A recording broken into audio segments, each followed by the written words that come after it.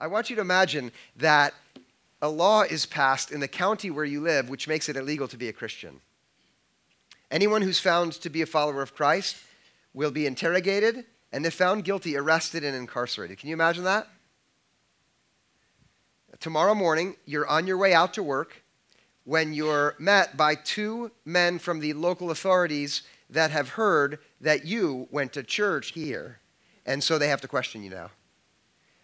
After an initial interview, they decide there's enough evidence to bring you to trial. And so you're going to have to sit before a judge and a jury to determine whether you are, in fact, a Christian. But at this trial, two things. First of all, you're not allowed to testify on your behalf. You can't say anything at all about what you believe.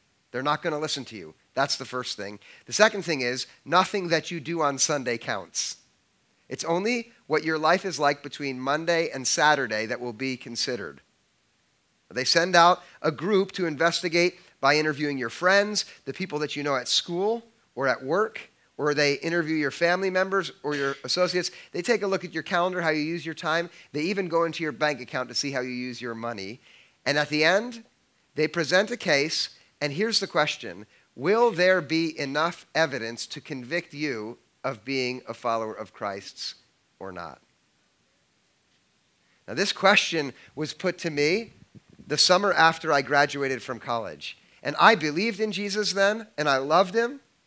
But when that question was asked of me, I realized, you know what? I might not have enough to prove that I actually follow Jesus if all you looked at was how I lived from Monday to Saturday. Not because I was a bad person doing bad things. It's just that I wasn't doing anything that actually stood out as the kind of thing a follower of Christ would do. I imagined some of my friends who didn't believe in Jesus and thought, you know, no one would be able to tell the difference between the two of us if I couldn't speak up on my behalf. That question burned me a bit.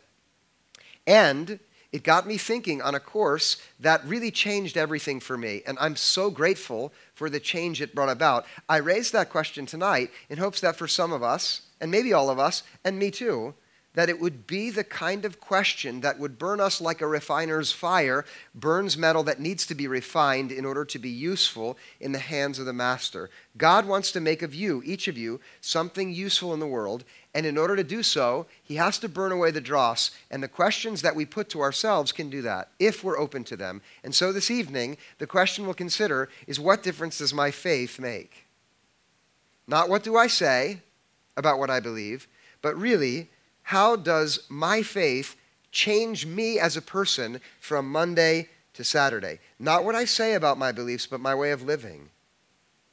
The questions that maybe you can put to yourself are, do I spend my time differently than I would if I didn't have faith? Do I spend my money differently? Do I use the skills and talents that God has given me in a way that is distinct because of what I believe? Do I relate to the world differently, to my family and my friends differently than I would if I were not a follower of Jesus? Do I see the people around me with the same eyes that everyone else looks at them? Do I see myself differently because of what I believe about Jesus? What would happen if the people that are around me more often than anyone else were asked about my faith? Would they even know that I'm a Christian? Now, if some of these questions burn a little bit, okay, let them burn you, because God wants to refine every one of us. He wants to change us by having these questions put to us even in this hour, that we would ask ourselves, what difference does it actually make that I believe? And the heat for the refining process is going to come from our friend James, whose book is filled with burning questions. In chapter 2, verse 14, we're going to follow an argument he unfolds to put this question to the people he wrote to in hopes of refining their faith. Now look at what comes up in verse 14 of chapter 2. This is what James writes. What good is it, my brothers and sisters, if you say you have faith but do not have works? Can faith save you? James is envisioning a particular set of people when he asks this question. He imagines a gathering like this who've come together who would say, yes, of course we believe in Jesus, but he knows because of the reports he's heard that there are many who would say it does not matter at all what you do, it only matters what you believe. I have faith, and yet I don't live in a way that is any different. If I were on trial, no one would know. The key to what James is asking here is in the phrase, if you say you have faith. He's imagining someone whose faith is only something which they say. It's only words. And the question that he puts to that person is, what good is that? And it's a question which we ought to put to ourselves, not in every way, because each of us will have some measure of faith that changes us in the world, but maybe you have some ways right now in your own life where your faith is not resulting in what you would expect it to, and the question to put to yourself there is, well, what good is it then? And the answer, strictly speaking, is it's not good if it doesn't result in anything visible. And James illustrates that by painting a picture of what he means. Look at verse 15. If a brother or sister is naked and lacks daily food, and one of you says to them, go in peace, keep warm, and eat your fill, and yet do not supply their bodily needs, what is the good of that? Imagine it.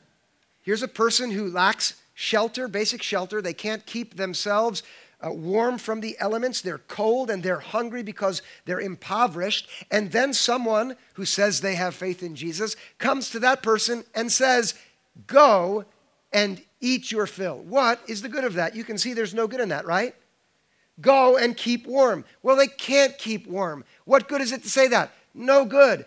Be at peace. Imagine for a moment that you are a person who is under-resourced. You can't provide for yourself. Someone who's got everything they need and then some comes along and says, hey, eat as much as you possibly need. Be warm. Get out of here. Go in peace. What's the good of that? Do you see it? Not only is it no good, it's also bad. Can you imagine how condescending to be told by a person that you should eat everything you need when you can't? Can you imagine that? And how about this? And James certainly imagines this. How about you're a third party watching this exchange unfold, and you don't know Jesus, but you've heard that the person here who's speaking to the impoverished person in this way believes in Jesus. What does their behavior tell you about the kind of God they believe in? You're so moved, you're speechless. Can you imagine how offensive it would be? When faith is only something that we say, it is good for nothing. It is good for nothing for the person to whom we speak words that come from faith but that are not accompanied by action. And according to James, it doesn't even have the positive influence that faith is meant to have on us, in that it cannot save us either. And this is pointed, and this is powerful. But what James wants us to see is that just as words alone are no good for the person who is cold and hungry, saying you have faith without it making any positive difference in how you live in the world is worse than good for nothing. And I mean it, not just good for nothing, worse than good for nothing. Do you know the impact that hypocrisy has on people who wonder about Christian faith and then they see it in someone? And if you're thinking of another hypocrite, please put them out of your mind and try to see if there's some of that in you. What James says about this way of being, the kind of faith which would never render a guilty verdict if you weren't allowed to speak up on your behalf and nothing that happened on Sunday was considered, is in verse 17. Look, so faith by itself, if it has no works, is dead. The kind of faith which is something that you only say, is like a dead thing. And that means it's not capable of producing any visible outcome in the world that is positive. It has no capacity for dynamic change. It doesn't help the hungry person, and it doesn't save the person who says she has it. It has no dynamic power. It does nothing good. The only impact it has is negative, like when a dead thing begins to decompose. James chose that metaphor on purpose. The smell is repulsive because faith, which is just words, is useless and it repels people who see it from Christ. True faith should attract people to Jesus. Faith which is just words pushes them away. Do you see how James has the capacity to burn a little bit? It's meant to. It's pretty strong. Wouldn't you say?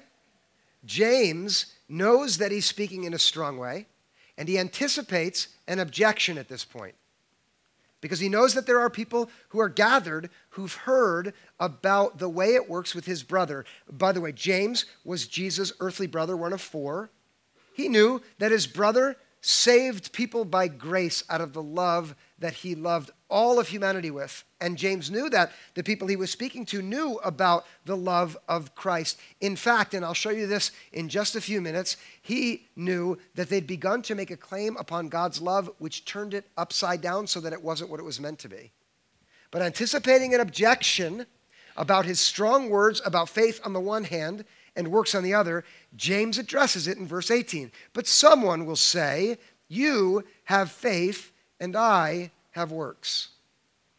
James knows that there's going to be a listener who wants to draw a sharp distinction between faith on the one hand and works on the other.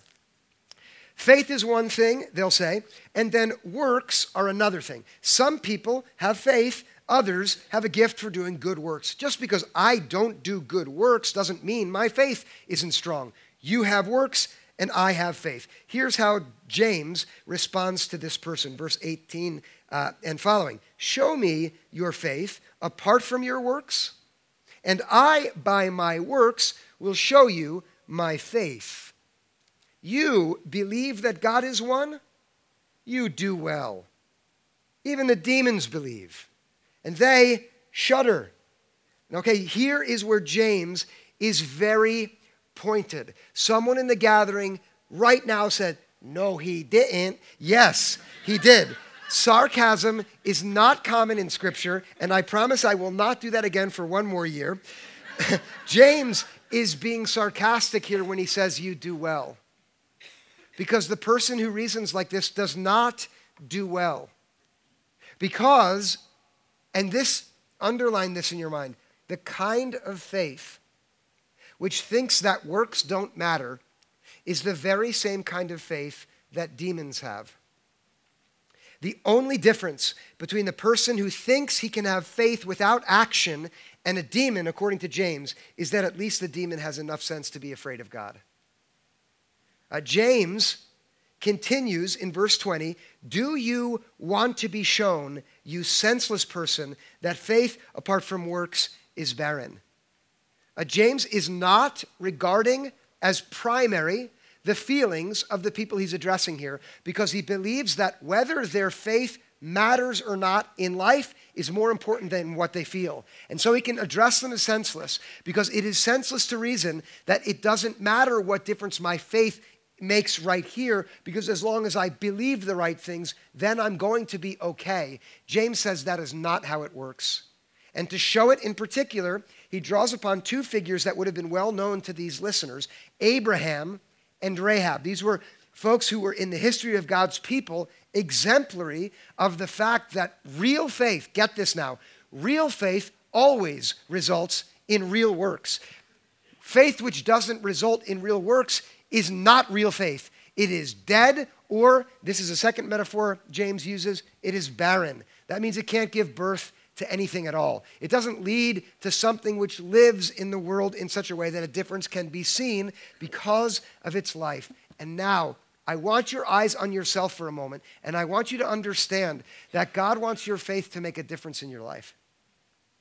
Partly for you, but because it makes a difference for you, for the world, which God so loved that he gave his only Son to redeem. The world that we find ourselves in is so beloved by God that he gave his Son to rescue it. And the way that comes about is when people like you and me who have faith begin to have a faith which is not barren, but which gives birth to good works in the world. When we have a faith which is not dead, but rather alive. And that's what God wants. And whether it becomes that or not, listen now, depends on what we do in response to the gift of faith which God has given to us in Christ. And it is up to us to respond. And James knows that. And he wants us to know it. And he wants us to know it so that our faith makes a difference in the world out there, and this is very pointed, so that it makes a difference for us, so that it does, in fact, as he asks in the very first verse we considered, verse 14, so that it saves us.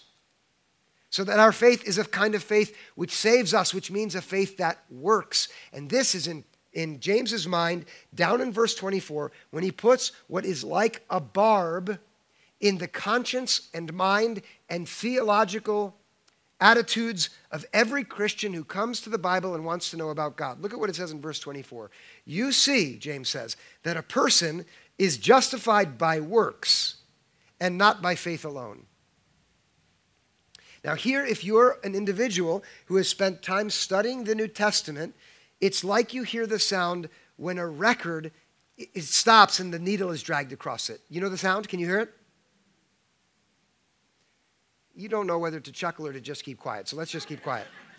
Right? Wait, hold on.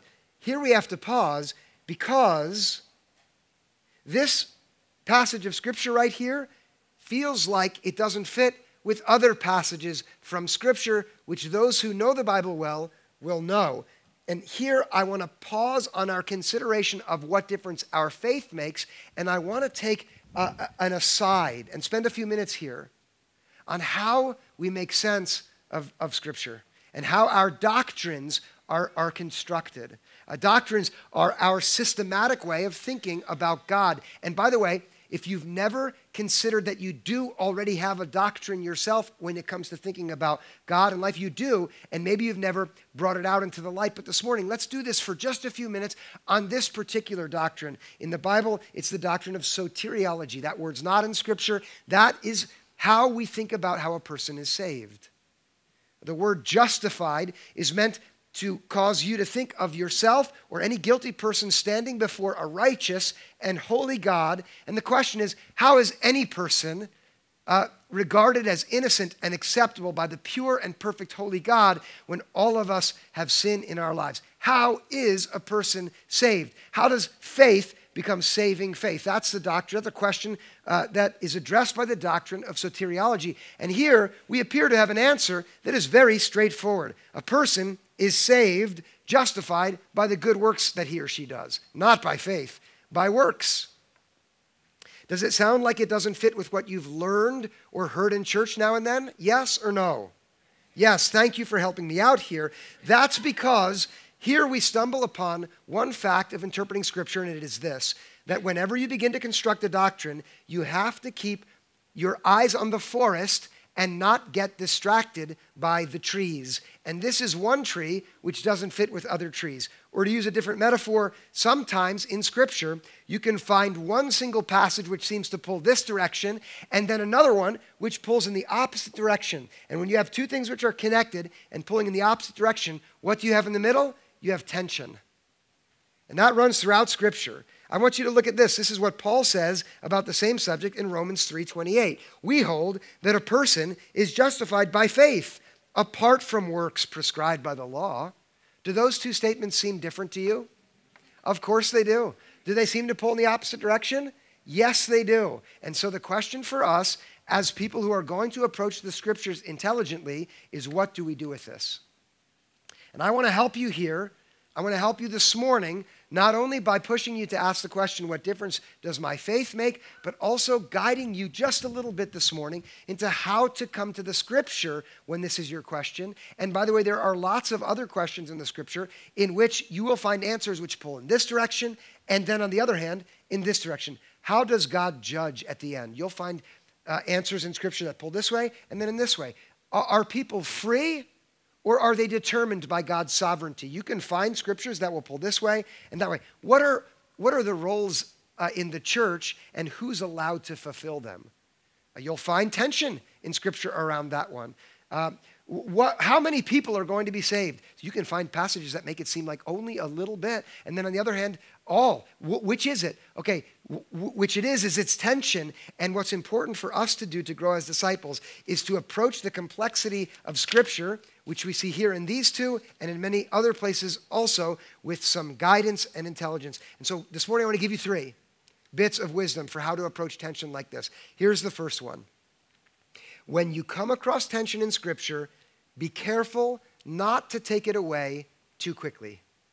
And I'm going to tell you why. You are always going to be tempted to take it away in your own personal favor so that God can't do what God wants to do with that tension for you personally. Do you see it? You're going to find tension, and you're going to choose the side that makes you feel better about yourself so that you can look down on the people who fall on the other side. And when you do that, Scripture doesn't do what God wants it to do with you. And so, the moment you see tension, don't resolve it too quickly. Here's the second thing that I'm going to instruct you on when you see that tension. It is this, that before you give up, you must know that light will always come from a careful consideration of the context. That is, when you ask, where is the passage that I'm considering written, and who was it written to, you will often find light that will illuminate the tension. Was anyone here just a few weeks back when Mitchell Schwat taught us about how to understand the Messiah in context? Yes, raise your hand if you saw that. If you haven't seen it, go online and watch it. You'll see the virtue of interpreting bits of Scripture by keeping the context in mind. All right, let's put these two to the test. The second one in Romans was written by Paul. Listen now, Paul was addressing a gathering of folks in Rome who were being pressured and misguided by false teachers to believe that obedience to the law was a condition for salvation. That's who he was addressing. People who are being told, unless you follow all the rules, you will not be saved. That's not the people that James is addressing. James, on the other hand, is addressing people who say, we're Christians and we're saved, and therefore it doesn't matter what we do from now on, we're saved. And that's a totally different group. Do you see it? And one group needs to hear one thing, and the other needs to hear something else. Paul needs to say, good works have no role in getting us into relationship with God. It is faith, entrusting yourself to Him, which saves. And now this morning, if you're constantly trying to be better than you were so that God will accept you, you need to listen to what Paul wrote in Romans. That is, you're not saved by being good. You're saved by faith. Trust God and you'll be okay. Some of you need to hear the exact opposite thing. Some of you in here have given up on trying to be good and you've just abandoned yourself to being like everyone else in the world. And what you need to hear is what James says. You're not going to be saved by saying you have faith. If you're not doing good, you better let the fire burn under you to scare you into moving forward in faith. You might think, oh my gosh, is this works righteousness? I thought we were saved by faith. Would you please not listen to me, but go to the Scripture and let the tension which is there push you forward in faith? Yes? Here's the third bit of guidance. Let God teach you through the tension. And I promise you that if you will do this, what you will find is that God the refiner will burn away the dross that prevents him from making you into the vessel that he wants you to be. So that when you find your theology or your biblical viewpoint or your ethics or your self-understanding challenged by something you come across in Scripture, you should pause and actually say a prayer like this: God, what do you want to do with me through this tension? God, what are you wanting to challenge in me? Because that's what God does through His Word. He does not confirm everything we've ever believed when we go to the Bible. Instead, He challenges us to make more of us. James knew that this tension here had the potential to push his readers into the kind of change that would make them vessels of God's light in the world. And what he hoped for is that the self-reflection that they were prodded toward by what he said would cause them to grow in a way that God wanted them to grow, leading them forward into the kind of faith which made a difference in their lives and then through them in the life of the world where they had been scattered. Now it's time for us to think about ourselves here in the room, each of you to think of yourself and to follow the burn of this question forward and ask yourself, how is my faith right now not making the difference that it should make? Not in order to feel bad about yourself. That's not what James or God wants at all. But rather to push you forward so that, and here's the key, so that your faith stops being something that you say and begins to become something which you do right where you need to do something differently. and I'm confident of this, that every one of you in here, if you think on the one hand of what you believe about Jesus, and then reflect critically on your own life Monday through Saturday right now, you will surely see at least one and probably more steps that your faith should be leading you to take. Because you believe this, you should be moving forward here. And this is the key. And I'm asking you to be mature here. Your faith will not automatically push you forward. God hasn't made us like that. But rather, your faith, which is God's gift to you, fully out of grace, will open every door that needs to be opened, will remove every barrier to your forward movement so that you are free to go forward in the way that your faith is inviting you to go, as long as your faith is not just something you say, but is alive and vital and able to give birth in you to the things that ought to be given birth to. Do you have a sense in your mind right now of how your faith should make more of a difference than it does? If you do, show me some sign. Some of you do. Okay, good. What I've done is very simply identified 5 of the kinds of forward movement that faith which is alive might make if only you yourself would take a step. And I'm going to give you all 5 so that at least one of them can be the thing which God uses this morning to move you forward in faith. And again, it's going to be up to you to see your faith make a difference. You have to take the step. I have chosen 5, not because there's only 5. These are the ones that occurred to me. At least every one of you should have one, which is a step for you forward. Some of you, maybe 2 or 3. If you are incredibly lame, then all 5 will apply to you. Okay, here they are. The first difference which faith should make when it's alive: help someone in need.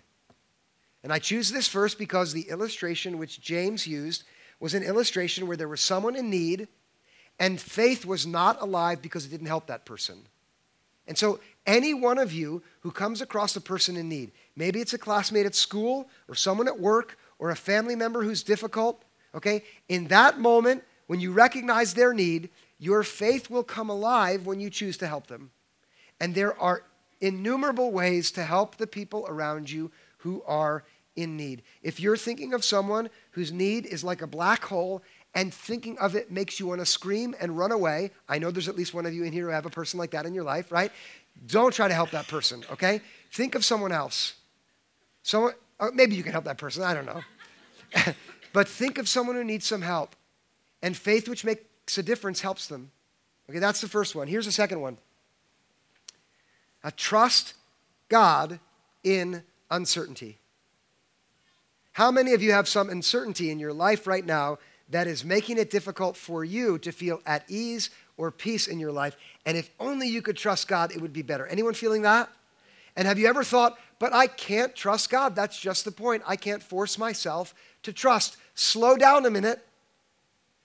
As long as trust is a spontaneous feeling, then I agree with you. But that's not what trust is. If trust were just a feeling that happened automatically, follow me here, it wouldn't be trust, right? If it was easy to go on hoping and believe, then trust wouldn't be required. Trust is the decision to go on believing, go on hoping, even though the immediate circumstances don't provide you what you need automatically to feel that. But now I'm inviting you to have real faith by choosing to trust right in the midst of uncertainty. Be brave, be defiant of your circumstances and say, I don't feel like it at all, but I'm still going to trust. That's what faith does, and you're invited to do that. Just a few weeks ago, there was a woman who came up after the service. She had a bright, big smile on her face. She told me, Christian, I have some news. The company that I work for has been acquired by another organization, a much bigger company. It's a company that's right in town here. Maybe some of you work for this company. And I thought she was going to say, but I'm being retained. And I said, do you still have your job? She said, I don't know, and probably not. Now she was smiling really big. I thought, is your boss terrible? She said, no, I love my job. But you know, I've been taking to heart the things that I'm learning here at church, and I've decided to trust anyway. And you know what, Christian? I found a few coworkers who also seemed confident even though their future was uncertain, and we got to talking, and it turns out they're also Christians. We talked about the churches that we go to. Now we check in each morning, and the other workers in our group are coming to us and saying, why aren't you guys freaking out? And I got to tell them about my faith in Christ. This church has really helped me build. Isn't that beautiful? So that's what it looks like. That's a second step forward that maybe God is inviting you to take. Here's a third one. I bet every one of us could practice this third one. It is to practice generosity. And by this, let me be very practical. Give money away.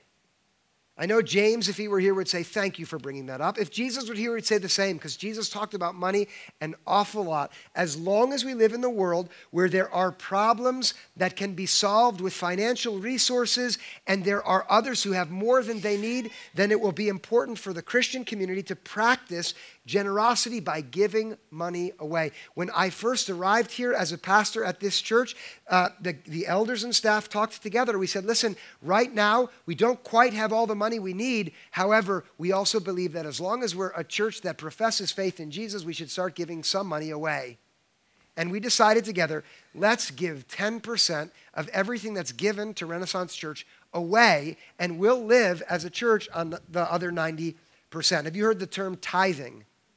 We decided that in order for this church to reach its goal as a mission, we need everybody who can in this church to decide to tithe, to give 10% of what they have to this mission. And so we can never ask that unless we're doing that ourselves. And so we started in year one by giving 2% of everything that was given to the church away. We said, let's increase it by 2% each year. This year, it's going to be 6% of everything that's given will be given away. When I talked about Guatemala at Easter, if you heard me do that, that's partly funded by 6% of what's given this year here, but we're going to get to 10. Maybe you live right now on 100% of what you've got because your life requires it. And I know a lot of people are in that place, but maybe the challenge here for you is to say, all right, next year it's going to be, actually, no, not next year. This year, it's going to be 98% of what I take home, and I'm going to set aside 2. Would you consider that?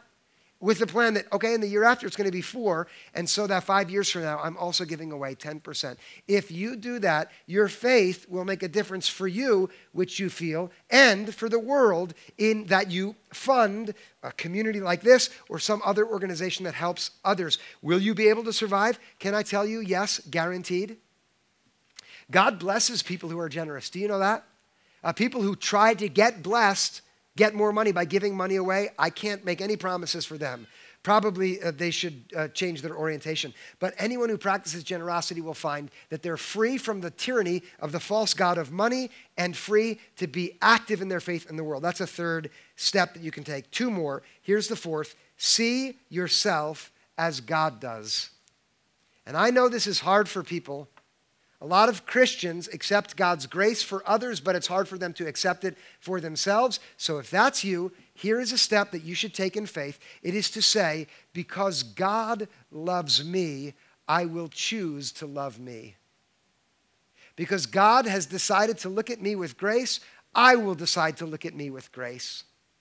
Because God said that he loved me so much that he gave his only son for me, well then I'll stop being so hard on me and I'll look at myself through the very same eyes that God must look at me through since he loved me just that much. And that is a step of faith. I'm inviting you to take that right now this morning to say, I am no longer going to be so hypercritical of myself. I'm not going to use the world's value system to judge me anymore. I'm going to use the value system of the one who made the world. And he says, I'm great, and he loves me. That's the fourth. And then the last one is to take that same vision and use it to look at others. See others as God does. And here, I end here because this one maybe is the first step for the Christian community to become the light that God means it to be in our very contentious times. So that what people would think of when they think of Christians is those are the people who regard others with such unconditional grace, acceptance, kindness, and benevolence. Those are the people who always have an open door for you, no matter what you've done wrong. Those are the ones who look at you, even if you don't agree with them or like them, and love flows out of their eyes. What's the explanation for it? I don't know for sure, but gosh, their God must be a God of love because they don't regard the lines that everyone else draws. They seem to have erased those lines, and they embrace people and love them. Their smile is a sign that God must be good. Who is the God who loves through them like that?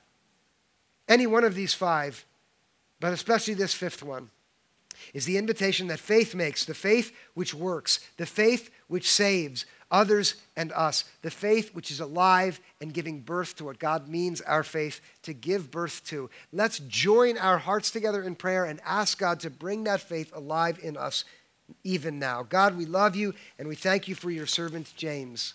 We thank you for the way that he was so brave and bold to press challenging questions forward to those who gathered together in your name and who were being built up so that they would be refined and made into the kind of material that would be malleable and pure in your hands. God, what we want is for our faith to make a difference, for it not to be something only that we say, but rather to be the kind of thing which we do in the world that attracts others to you and your goodness and frees us for the kind of life you made us for. We ask now that as we have gathered in this place, that your Spirit would be here to build us up.